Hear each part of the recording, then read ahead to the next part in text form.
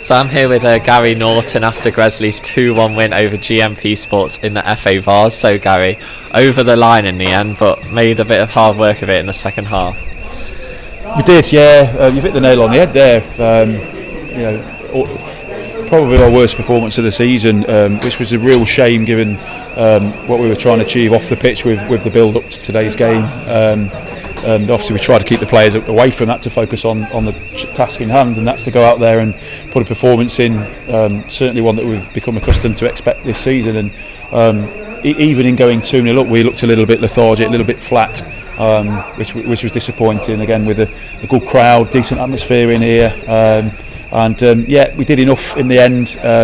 But better sides are going to, with all due respect to GNP, if we were playing a better side today, we'd have been out of the Vars. So we need to have a little look at that. We've tried to mix the side up a little bit today because we tried to get a few lads out there who need pitch time, and maybe we made one or two changes too many today because it certainly seemed to disrupt our rhythm coming from that fantastic second half against Newark the other night.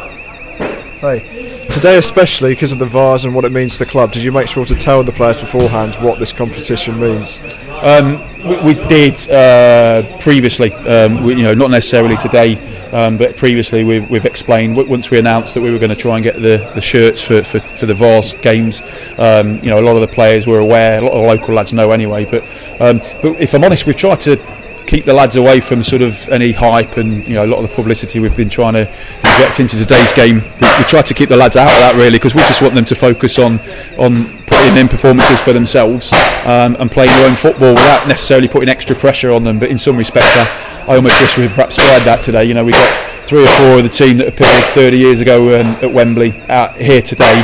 And if I'm honest, I'm a little bit disappointed at what they've seen today, because that's not us. It's not the football that we've become accustomed to playing over the last sort of 7-8 games since the start of the season. The surface is difficult. We need to have a look as a club how we can maybe get it rolled a little bit more or get it a bit flatter.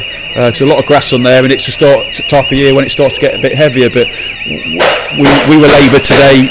The energy and effort and application on the ball was sloppy. We were giving it away, and in the end, 2 smart finishes got us over the line. But and we missed a lot of good chances as well, in fairness to the lads.